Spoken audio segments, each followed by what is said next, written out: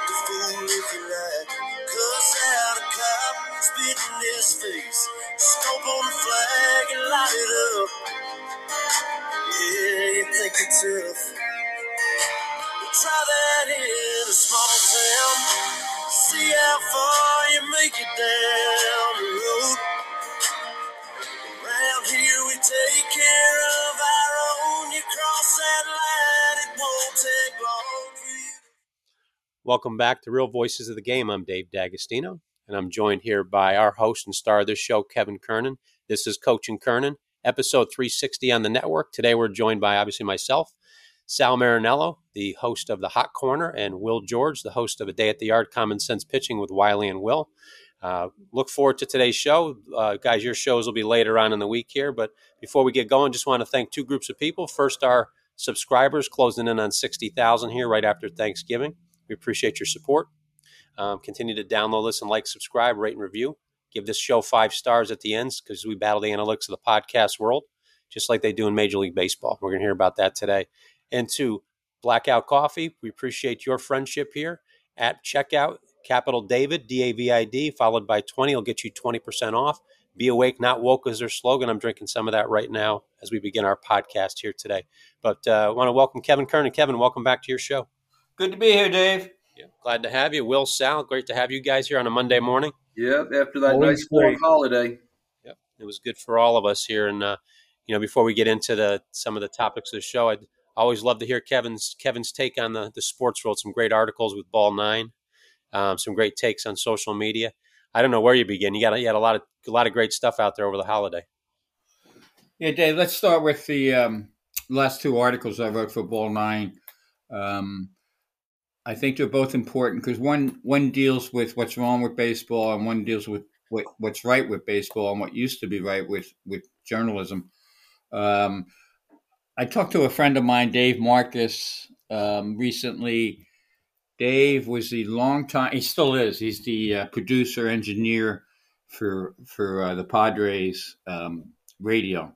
So he goes all the games. And again, our show, and we made it clear to people, there's different ways to be in sports. You don't have to always be the star athlete, even though, Will was a star athlete in high school and Sal was a good athlete and I was a good athlete, but we all found different ways to stay in the game. Well, Dave has been an engineer for Padres radio, and I think it's Odyssey right now he works for. So he told me this story. And this is stuff you don't hear anymore. And this is why people don't read newspapers anymore, because they don't get these kind of stories. And it was out there. I mean, anybody who knows Dave, and Dave's a quiet guy, salt of the earth, he'll do anything for you, and he's got a really good sense of humor. So he's in the booth one day, and Peter Seidler, the Padre owner, comes up. And again, I did radio in San Diego. I've been around teams my whole life. All the different radio partners going all the way to Marty Glickman, way back with the Giants and everything. John and Susan, who used to love me, have on their 5th inning segments with the Yankees. So this is how it works too. So Peter comes up to the booth just a couple years ago, and he has a couple of nice sweaters for the talent. The talent are the announcers and the analysts, the play-by-play and the analysts. So he gives them the sweater. And Dave, who runs the show, is just sitting there, and Peter goes, "Oh my God, I'm sorry, I didn't get you this gift." He goes, "I'll take care of you." Now we've all heard that, "I'll take care of you," or in different ways through the years, and then especially the owner of a team disappears, and you don't see it again, and your guys are wearing the sweater, and it's just life. You get used to it and you laugh at it. But 2 days later, Peter Seidler comes back up on his own with the sweater that he brought the other guys and gave it to Dave. So he went out, whether his people got it or whatever, but he made the point. The point is he made the effort to fix something that he kind of screwed up when he was doing a nice gesture anyway. How many owners would do that? We can go across the board. How many owners even know the engineer guy on the radio? And how many would follow up on something like that? So it gave you that little story gave you insight into what Peter Seidler was as an owner, and he passed away recently. Sad story, of course, and we'll see what happens to the Padres. But that's the human interest side of sports that you never read about anymore. You read all the garbage and the crap and this guy, doing something on social media. It's social media. I don't call it sports journalism anymore. It's social media journalism because they just take something off of social media. And again, you get your information any way you can, and I get it. Sometimes you have to do that because the player makes himself. That's how he makes himself, puts himself out there. But the point is, let's dig a little deeper and let's get stories about people that mean something. And that story got tremendous. Jesse Agler, he reached out to me and he said, "Oh, you captured Dave perfectly. You captured Peter Seidler perfectly." Those are the kind of stories that make an impact on people, and it's nice to be able to do that. So that's my happy Thanksgiving story of a sad situation. And then my last column was, I had fun with this one. I called "What the Xwoba," just like a curse word. That's some stupid stat they've invented because the nerds don't know what they're looking at, and they have to have numbers to back everything up. And it's a stupid stat. I didn't even explain it in the article for a reason because I got some questions. What does that really mean? Look it up if you care, but it's stupid, and it makes no sense. So Baseball America, which used to be phenomenal, basically awarded the Yankees some kind of, they made a big deal because the Yankees organization was finished third overall. And meanwhile, Tommy John surgeries, this thing, or are they winning games? They won 82 games. Let's get back to what's important, playing defense, pitching, learning how to pitch. And along those lines, so I just made fun of the whole situation. Yankees was second overall in zone whiff rate, second overall in chase rate, third in Xwoba. You know what? Show me some arms that can make the major leagues, that can win games, can be like a Garrett Cole. And the arms race, baseball is losing, and I'll finish up with this. And I'll let you guys weigh in. Baseball is losing the arms race. I'm seeing today that Sonny Gray, 34 years old, he's going to sign probably 3 years, $75 million with the Cardinals. That's the number they're throwing out there. 8-8. I know he had a 2.79 ERA, but let's get back to winning. And I'll tie up all the loose ends. But look what the Eagles did to outlast the Bills. The Bills should have won that game 10 times over on Sunday. But the Eagles have winners, know how to finish, and it's the same in any sport. The Rangers have winners, know how to finish. Nobody on the Rangers, I guarantee you, Bruce Bochy, if you went up to Bruce, my good friend Bruce, and say, "Hey, Bruce, what's the Xwoba of so-and-so?"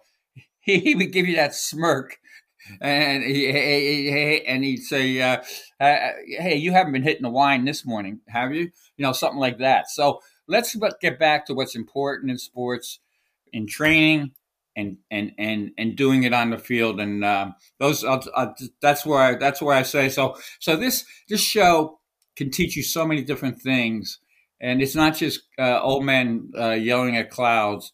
It's old men yelling at the thunderstorms created by the young men who don't know what they're doing. I had to look up Xwoba because I didn't know. I made people look it up. I wouldn't. Yeah. I didn't even want to. Dave, I didn't even want to waste a sentence on how freaking ridiculous it is. Well, even when you look it up, it's hard. It's very opaque. It's a justification to add launch angle and exit velocity to another formula that is between on-base percentage and another formula. They just keep adding things on top of it. Is it weighted expected on-base average or something? Yeah, that's what it is. Somewhere in that order. Yeah, it's like, who cares? I mean, who cares? Probably doesn't take strikeouts into account. Yeah. You're weighting. You're doing weight, and you're skewing numbers to make you look smarted of expected on, not actual, but expected on base average. That's what it is. It's a justification of the goofy stuff they already have in there. So I'm glad that went out. You had mentioned about the arms race, Kevin, and Will, you could weigh on this, Sal too, because we talked about this on your show. Do we need to look to a place like Japanese baseball where they're not as affected by this stuff? Well, yeah, that's another thing I pointed out too. You know what? Why not just, they've been so bad, and I'll let the guys weigh in, but they've been, and I mean Major League Baseball and everything, they've been so bad at creating, and since they've taken over too, they used to have pitchers. Jim Palmer, you had him on the show, Will, recently. Yeah. Growing up, they were great starting pitchers, right through the last few years. Now there's only a handful, and they used to have that, but they can't create their own. So I talked to some scouts who actually said that, that's the future probably for baseball, since they've screwed up starting pitching so badly. Go to another country and grab a starting pitcher like Yamamoto and pay him big.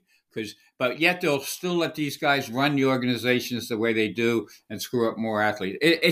It's so absurd what's happening in baseball now. It's ridiculous, and I hold the owners accountable. They need to take control of their game and understand what they're looking at. Like owners in the NFL, certain owners have done, obviously in Philly and other places. Because a lot of owners haven't, and there's a lot of bad football too. So it's ridiculous what's happening across the board in sports. Well, Manfred at the World Series spoke about his concern now for starting pitching in the big leagues. Wake up. Good job, Rob. 10 years too late. 7-8 years now, Kevin, you and I at ballparks when you were still writing and covering teams, and all the guys in the game that we've had on our shows have been preaching, we are not going to develop any starting pitching if we keep going where we're going. What are we doing? We're overprotective. We're not pushing guys to become good starters, and we're getting hurt at a higher rate than we've ever been hurt. Wake up, please wake up, but always late to the table. And now I'm sure him and Morgan will figure out a legislative deal to now have a starting pitcher. I mean, aren't they actually toying with that where guys can't be openers anymore, that everybody should be a starter? And it's like, they have no clue of where they've taken the game. And Kevin, I think I've shared this with you, that a lot of the interviewees for general managers' jobs they go through the commissioner's office now. Yes. So they're not pushing Dan O'Dowd and Dan Duquette and Jim Duquette and the great Brian Sabian and Omar Minaya and Jim Henry and guys who have been in the game and have had success as general managers. They can't even get interviews. And they're not in a senior citizen home. They're still vibrant people who are very smart and understand the whole game a lot better than the inexperienced people that are now running the game. But yet, for some reason, the owners and the commissioner, they don't want that strong leadership there. I get it. You're spending a lot of money and you want to be in control, but you need to have some trust to some people that truly understand the game. Sal, go ahead. You wanted to add on? Well, it's just baseball has become, so reactionary that it's embarrassing to see them flailing about in the attempts to try to pretend like they're in charge and they know what's going on. And again, the injury issue is probably the best way to illustrate how bad they are at what they're supposed to be professionals at. And Kevin and I years ago were talking about this, and we were saying you have amateurs doing a professional's job. So you're constantly trying to Band-Aid. Look at all the things they've done in the last, I think it was 6 or 8 years, and look at the explosion of Tommy John surgeries. You went from under a quarter of the pitchers to over a third of the pitchers in a very short period of time. I believe it was less than 10 years. So they don't know what they're doing. They have to change rules in order to make up for this fact that they don't know what they were doing.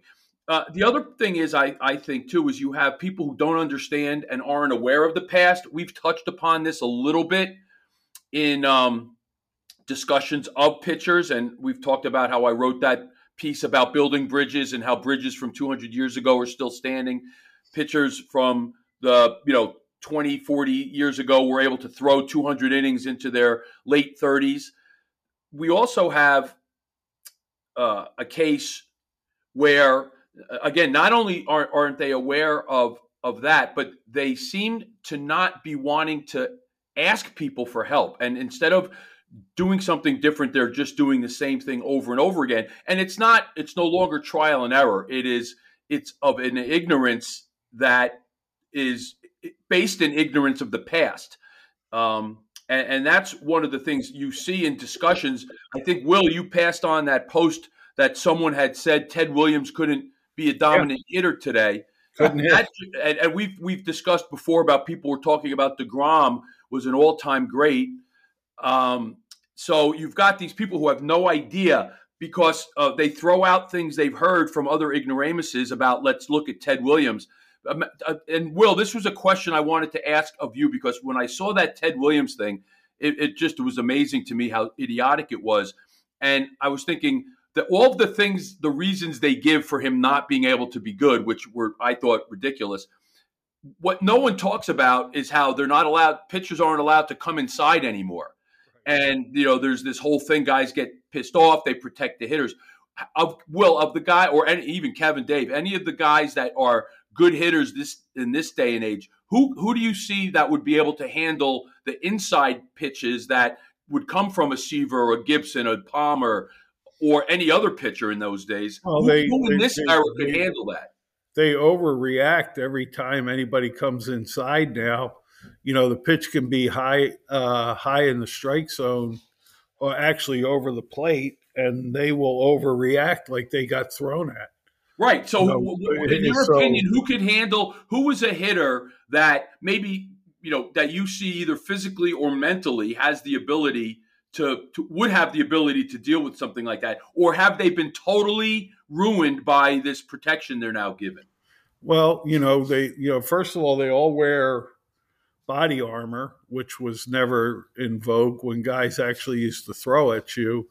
Most of the hitters dive in, and they're very overly aggressive, looking out over the plate to drive the ball, and that used to get them, that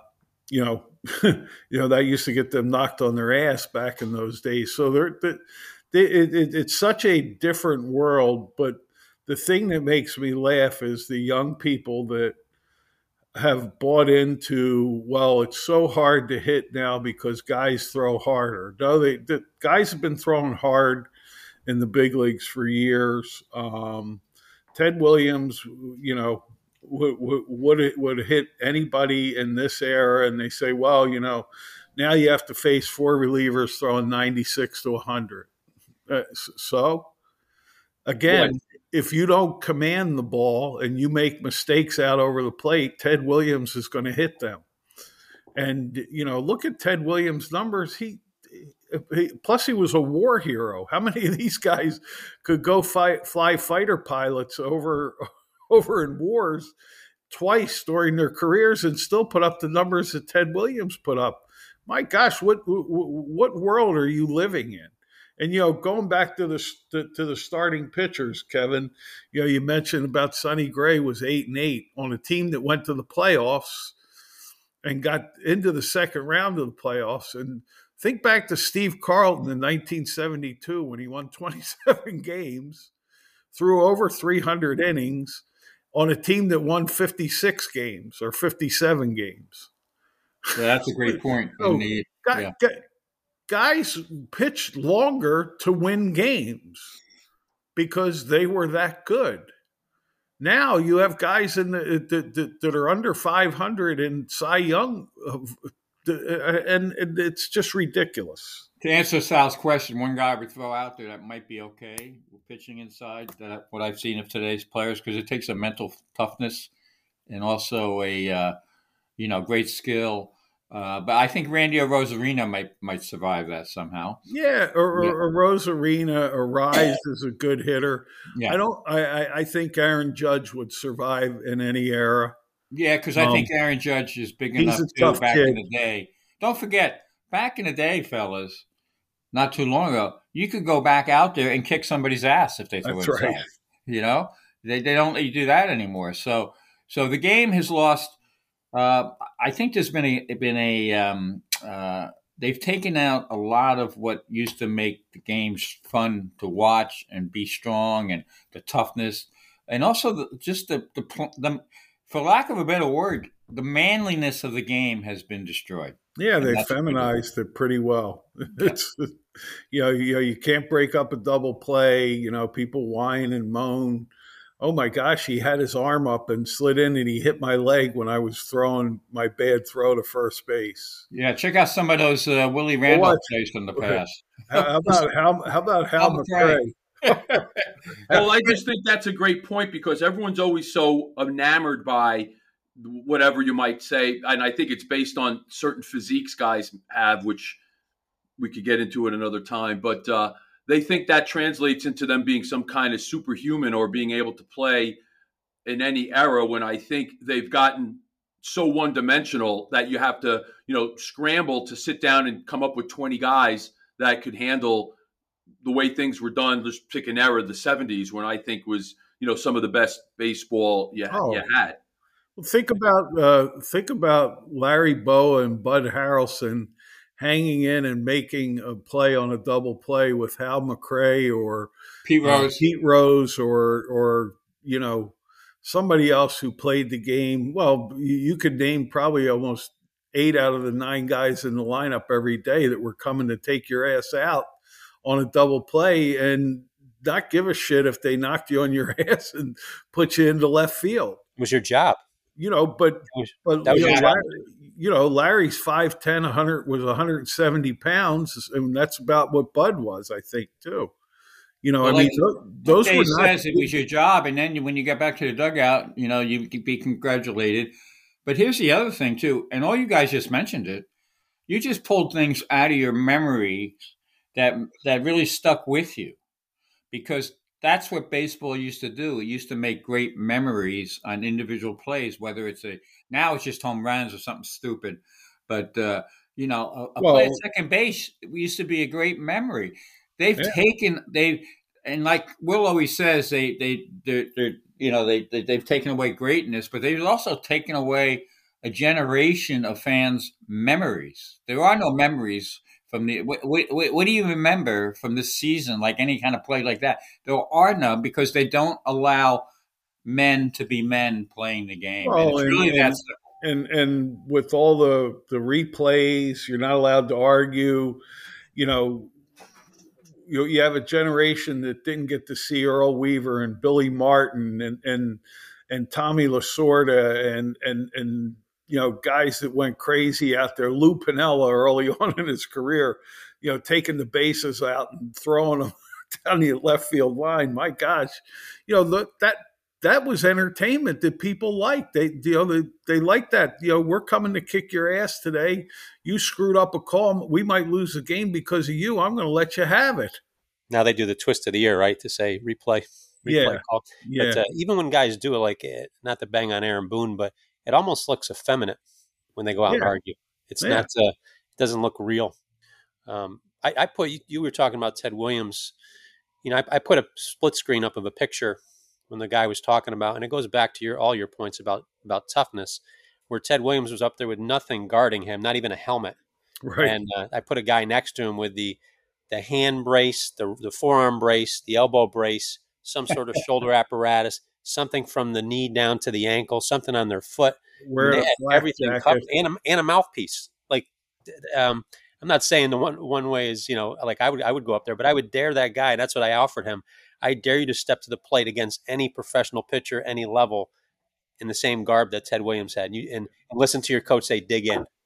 Well, that's a great point. And to back that up, again, here's some good information for people if you want to read a book. And again, we don't get any, we're not getting pumped, we're not getting anything back for our opinions on this stuff.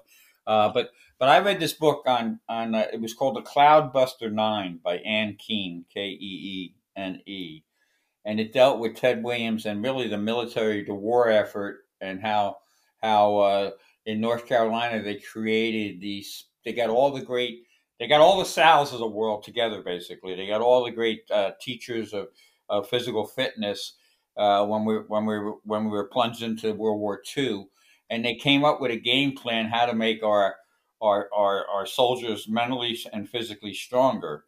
And Ted Williams was like the leader of the pack. There was nobody stronger than Ted Williams, even though he had that splendid splinter body. But the things he went through and the things he did made him so tough physically and so tough mentally, and that carried it back into his career, of course, into baseball. So if you want to expand your horizons a little bit and not spend your time reading crap on Twitter or X, or although I do like X, I got to tell you, since you can find some truth there now. But the Cloudbuster 9 is the name of the book, and hardly it's got the AMBS recommendation. Kevin, also there's the book I think I forwarded to you guys called Wingmen, which is about Williams and John Glenn and how they became friends during the Korean War. Yeah. And they mentioned that in that book that Williams came in and was one of the top guys in the physical preparation tests that they had to do as they retrained them to send them off to Korea. Well, that's a great point. And it also shows, let's get back to my one of my central themes today is manliness. These guys were men. Let's get back to being men, okay? If we don't, we're in big trouble. And I want to bring this up, Sal, before I forget it, because you mentioned it, and I put it in my column about the injuries. Well, Max Scherzer, to his credit, he came out this past week on the podcast Foul Territory and said that he's talked to the top doctors. He's got a big one down there in Texas, and then there's the one in L.A. about how, because he believes it's pitch clock and a couple other things, but not only the elbow injuries are bad now, but they're exploding in a different way. They're just so serious, and nobody pays attention. I mean, Scherzer, one of your top pitchers of the era, coming out and saying this based on doctors, real doctors, not the misinformation we got for so long over the last few years, but real doctors who deal with everything from the one doctor that did the surgery on Aaron Rodgers for his Achilles, and baseball just doesn't really follow up. I got to have Max Scherzer in New York sitting down talking to all my people if I'm the commissioner after that interview, and I got to come up with a solution. And Scherzer also points out in that thing, and of course, a lot of people got upset by this because it's something that's a mutual. It was bargained. In the competition committee, there's 6 owners, 4 players, 1 umpire. So it's a stacked deck. So everything baseball's doing is wrong now. Everything.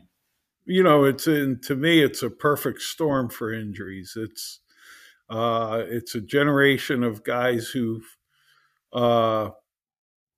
because of travel ball, have thrown probably so many unhealthy innings as kids with too many breaking balls. And then they get into college and they get into advanced stuff where, nobody's taking care of their arm properly the way guys' arms were taken care of. Then they get into pro ball. They're not pushed. They're babied because they say, well, they were misused as kids, so let's overprotect them.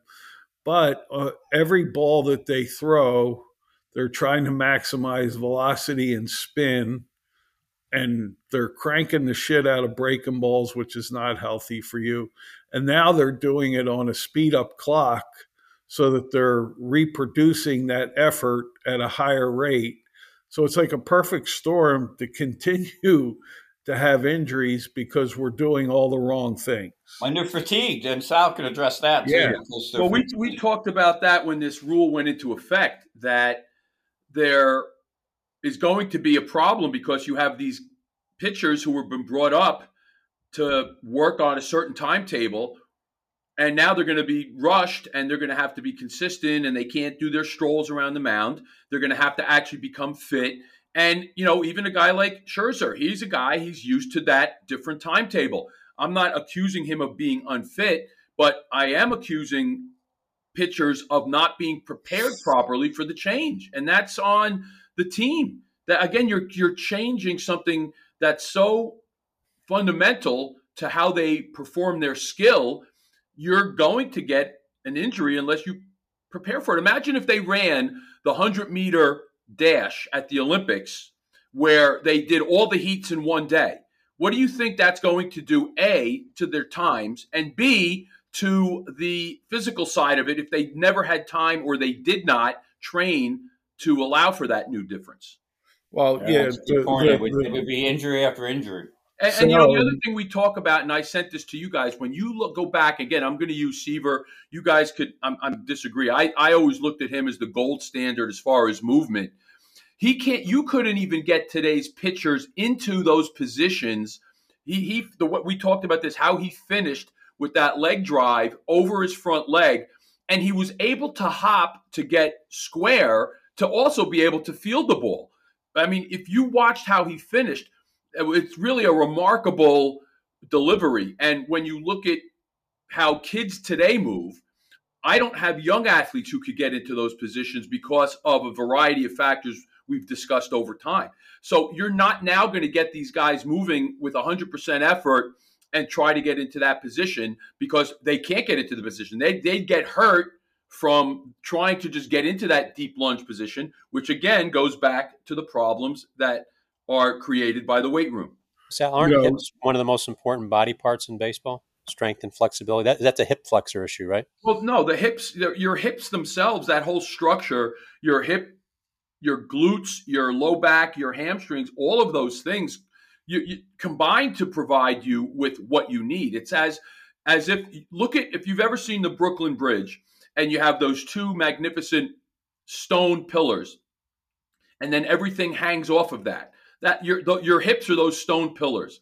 And once you've got some kind of imbalance between your hips, between those stone pillars, that's where things fall apart. You know, one of the other things, Sal, from a fitness standpoint, between spring training, regular season, the Arizona Fall League, I probably saw 175 games this year in professional baseball. I think I saw 12 pitchers running all year. On a daily basis, when I played, when I coached, there would be pitchers running hard, 3/4 the full foul pole to foul poles. Starters would be running the stadium steps the day after they pitch for 30 minutes. So you have guys that were creating baseball endurance with their legs so that you could have a good foundation. You had guys doing pickups and sit-ups in the outfield, not spending all your time in the gym. If you did all that stuff and you did work on trying to recreate a good delivery, a controlled, powerful delivery like Seaver, like, Maddox, like all the great pitchers, Nolan Ryan, they had controlled power and strength in their deliveries. Well, that's also a point that I know Jim Cott talked about not running, but we really got down to the bottom of that because it turns out Jim, he was running every night in the disco dancing. Right. So he was a dancer. Yeah, so that shoots. But he also said that he rode the bicycle. Rode the bike, exactly. As Nolan Ryan got older, he was big on the bicycle because your knees start to. I remember interviewing Nolan. This is how media has changed too. After starts, I remember down in the Astrodome going into the locker room to interview Nolan as a visiting writer, and he would say and there were a couple of us there, and he would say, "Hey guys, come on in. I'm riding the bike. I got to ride the bike, so come on into the training room." So they would actually let us in the training room, and the whole 20 minutes we're interviewing Nolan, he's on the bike. So why would he do that after games? After games, yeah. Yeah, why would he do that? What was the purpose? He would do that, I guess. I think Sal would know better, but lactic acid. Yeah, it gets the blood flowing, and because you tear so much. That was the whole purpose. Just the simple premise that every time you throw a pitch, you're tearing blood vessels in your arm. So the next day, you better go run a lot to get that blood flowing. We used to go in and the trainer would kind of milk our arms, where we would put our arms in the air, and they would, get all that blood flowing through your shoulder, your elbow, all those things that were very beneficial at, keeping you healthy. It's the same concept, the football teams that play Friday night get up and go Saturday, and you do your light workout. You have to get the body moving. It aids in the recovery. The sedentary, recovery is actually more damaging than doing. That can be more damaging than the activity itself. So the bike is great. The bike is great from a conditioning standpoint because you could push yourself, and it doesn't get in the way of other necessary mechanics. When you watch these guys in any sport, girls too, with bad or jogging or slow running that have to then go out and perform explosively, that run is ruining them for their sprint. So the bike is a way that you could do a low-level intensity movement that's not weight-bearing, that's going to serve a great purpose, and it also does not get in the way of fundamental movement patterns. And also, what do we see when we watch NFL games or college games? There's always a couple bikes there, and guys are sometimes riding the bikes, and along those lines too. Again, back when media had better access, Ed Whitson used to talk to pitcher, famous for the Billy Martin affair, but Ed Whitson used to have elbow situations, but he would call it getting it thumbed out. The trainer would thumb out the whatever was building up in the elbow, and he'd go from not being able to comb his hair to being fine the next day to be able to start. So there's a lot of ways around the issues that they've created. Unfortunately, it looks like they've created a lot of problems, and this show's flowing pretty quickly. So I want to get to one other point real quick because I thought it was interesting, and everybody can weigh in on this, you three guys, but I was reading today that they always have the word of the year, the dictionary word of the year. Well, I think it's ironic. The word of the year this year is authentic. So we're living in the most unauthentic times, and the word of the year is authentic. So We've already addressed it from what I thought in a lot of baseball issues, how unauthentic they are. But I just wanted to get you guys to weigh in on what you think about the word of the year being authentic and where we are. I'll go first. I think I've told you guys I read Rush Limbaugh's first book, and he talked about symbolism over substance. We've become just a society of throwing out bullshit words, and authentic is true. Chris Young is authentic. Everything he did to build that team was authentic. Bruce Bochy. Bruce Bochy's authentic. That's why they won. So everybody's going to throw that out and say, we need to be authentic, but none of them know what it is, because being authentic is a real thing. It's not a bullshit made up platitude. It's a real person who truly cares about everybody else around them, and they trying to make everybody else around them be the best they can be. So, but we live in this society where, oh my gosh, he's so wonderful. Did you hear how he talked? But then that isn't who they are. So, like you said, Kevin, authentic in the most inauthentic society in the world. Well, go ahead, Dave. I know you're the genius of the group. What do you think?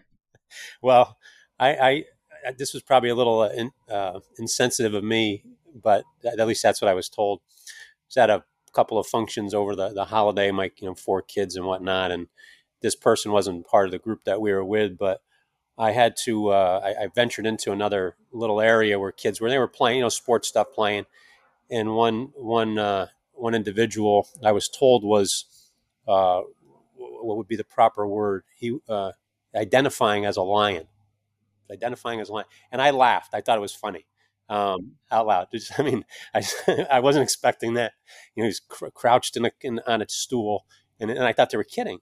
And I laughed out loud. And the individual looked at me and said, "That's very insensitive of you to do that."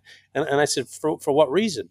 And they said, "Well, he has the right to identify as whatever he wants to do." And a whole bunch of stuff went through my head that I was going to say, but I gathered myself and I decided to respond somewhat intelligently to it. And I was like, all right, I'll give you that. He could be whatever the hell he wants to be today, but I do not have to venture into your fantasy world. I don't have to venture. And to me, that's the authenticity that we're not seeing today. It's that kid's playing, that was a sporting thing we were at. So that's getting into our sports now. We see it with I kind of know where you guys weigh on this. We see it into you never see females transferring to male.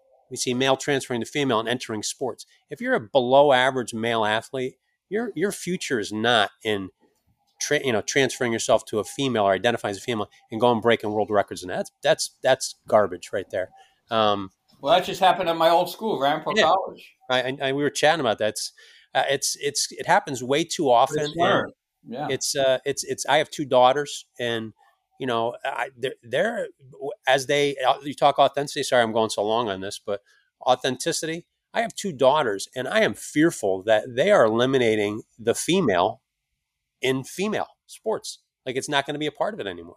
And it's concerning to me, as forget about the sports background I have, but just as a dad watching my daughters grow up in this, they're trying so hard to eliminate that as an identity. I wish the women would get up and just fight.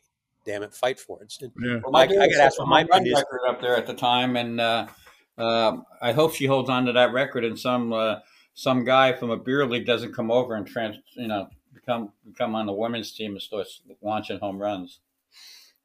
Yeah, without a doubt, it can happen. Well, you're seeing some pushback. Some females are refusing to compete. I saw a story of a one boxing story, very good choice, and another one, a pool tournament. It was either in Scotland or Ireland. So you're starting to get some pushback. I think there is the case of a man playing with women soccer players, and the man hurt a woman soccer player. I think there's going to be lawsuits in cases like that. There should be lawsuits. The person should be held liable, and whoever decided to allow that person, that male, to play with females should also be held liable. So, but why does everything got to come down to a lawsuit? I think. Well, because it just does. That's where we are. Everything. Well, why can't how if I'm on a swim team and some guy comes in and starts breaking women records, and there's a package involved, so to speak, why can't I stand up and just say no? And why do the women accept it? This is probably a subject for another show, but why do they accept it? But it gets back to our point. I'm glad you brought it up, Sal, because authenticity is instead of just saying the word, I think we need to try to be more authentic, and there may be repercussions, but so you got to fight back, and again, we're winding down, so I got one other thing I wanted to ask real quick, and this is this is a future column I'm going to write coming up late in December. But I'm wondering, and I'm address this to Will. We see the guys on the Veterans Committee being named and things like that, and who's got a shot for them, and they're all good. I don't have a problem, letting them in. But how come Felipe Alou? Will is not on any of these lists? I think Felipe Alou should be in the Hall of Fame for a number of reasons, because he's really the first true Dominican in the family, of course, and he also was a really good manager and broke a lot of barriers, and he also is idolized in the Dominican, in the DR. So where does he stand in your situation on looking at Hall of Famers? I think he is, Kevin, and I think you and I have talked about this privately. I think that our Hall of Fame has always set the bar, in some cases too high, some cases too politically driven. The fact now that they just say, well, Curt Schilling's not going to go in the Hall of Fame because he supported Donald Trump and he was a Republican. So, and he'll say some stupid stuff on Twitter. That doesn't take away from what he did on the field. I think Felipe Alou I listened. Joe Frasero had Casey McKeon on. I think Jack McKeon should be in the Hall of Fame. Absolutely. He just had a birthday. What is he, 92? Yeah, 92 or 93. They went on the cruise. There's a lot of people that should be in our Hall of Fame. And I think the modern voters are not very good at what they do. I don't know how you rectify it, but there's a lot of guys. Tommy John. Did you cross I think paths with Felipe at all, or the brothers? I did. I worked with Jesus, and I think I told you he was an original Marlin with me, and I used to cover the Dominican, and had one of my funnest nights on an off night in the Dominican of having dinner with Matty, Felipe, and Jesus Alou. We went out. We had a great dinner, and Jesus said, he said, my brother Felipe Alou, he said, the reason he is such a good manager, Will, is that he is on his fifth wife. So if a player does not perform, he is not afraid to get rid of them. As his wife did not perform, he got rid of her. So, because he was so successful in the big leagues. He led that Montreal group. It was one of the better teams that fell apart after the strike. What could have happened in '94 had they not gone on strike? And I believe he went to the Giants and had a really good run there.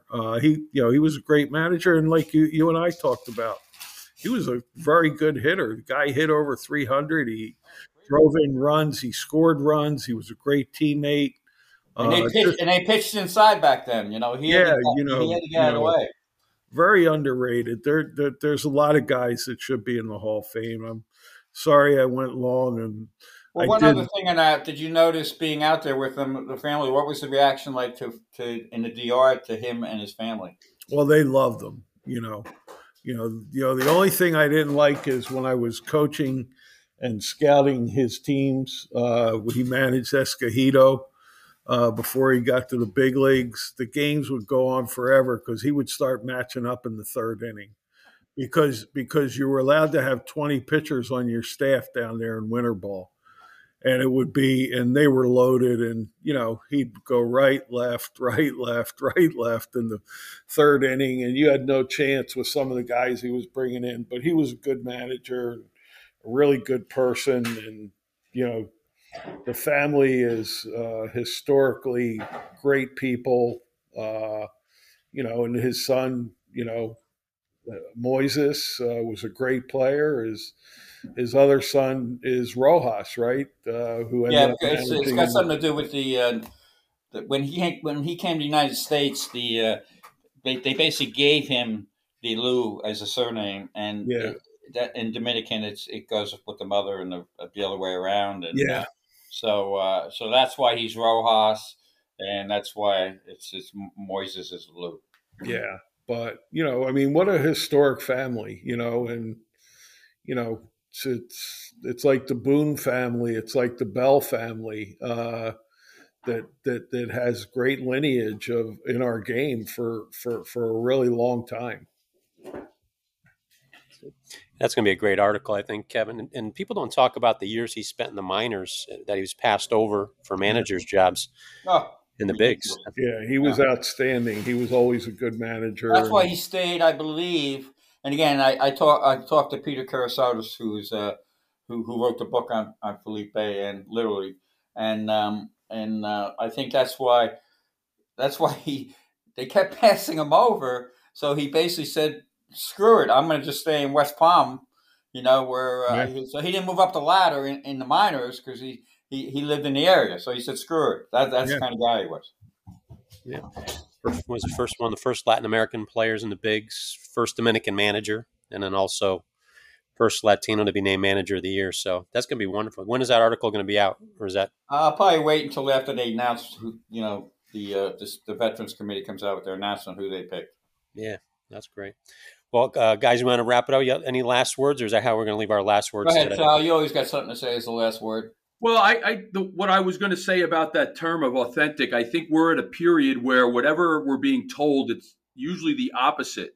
So rather than things being authentic, I think we're in an ultimate time of phoniness, and we're being gaslit at every turn. We're being told things that are obviously not true, and we're being kind of treated as we're the crazy ones because we're not buying into it. And I talk about it with Dave and I on my podcast about where we are nutritionally, which is another factor that goes into all these injuries we haven't touched on. We didn't talk about football and the injuries they're getting there, but we're getting this situation where we're being told things are authentic and that's the way things should be. And it's just a sign of the times. It's the exact opposite of what's going on. We're probably in one of the most inauthentic, phony periods in our modern civilization. I think this show's been authentic, and we'll see what kind of reaction we get to it. Yeah, I think it'd be great. Authentic now, it's like Xwoba, right? It should be called X Authentic. Yeah. It's too damn confusing to define. XOWBA authentic. That's right. We'll come up with our own dictionary and just take over the world. But with that, guys, great episode today, episode 360. Coaching Kernan. Make sure we follow Kevin on social media. Follow all our guys there. Will and Sal are active as well. But follow Kevin. 2 great articles a week on Ball 9. Let's continue to support them. Support our guys over at Blackout Coffee. Be awake, not woke. We'll be slowly adding more people, more groups to our network that support our mission, support our voice out there, support our authenticity. We'll only add authentic sponsors as well.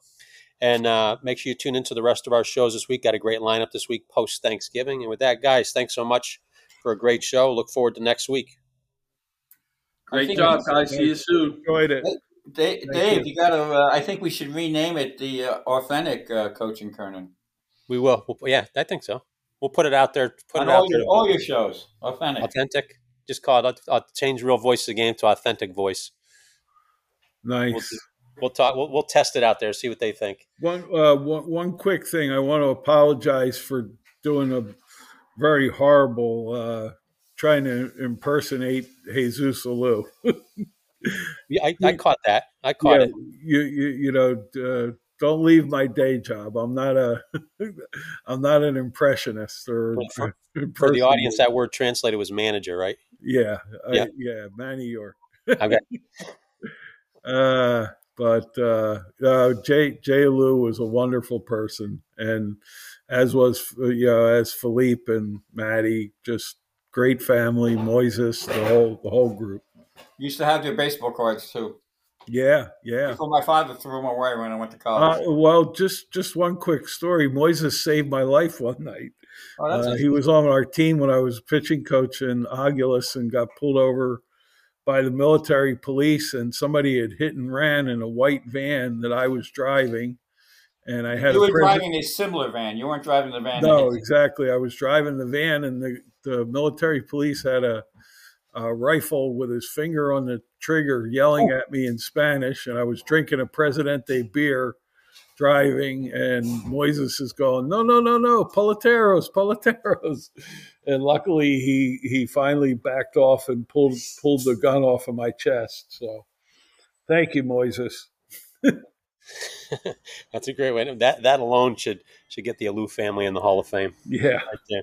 So, well, thanks again, guys, for a great show. We'll be back next week, Monday or Tuesday, with next Coaching Kernan. In the meantime, follow Kevin with his 2 great articles, and we'll continue to be authentic here on Real Voice of the Game and Coaching Kernan especially. Thanks, guys.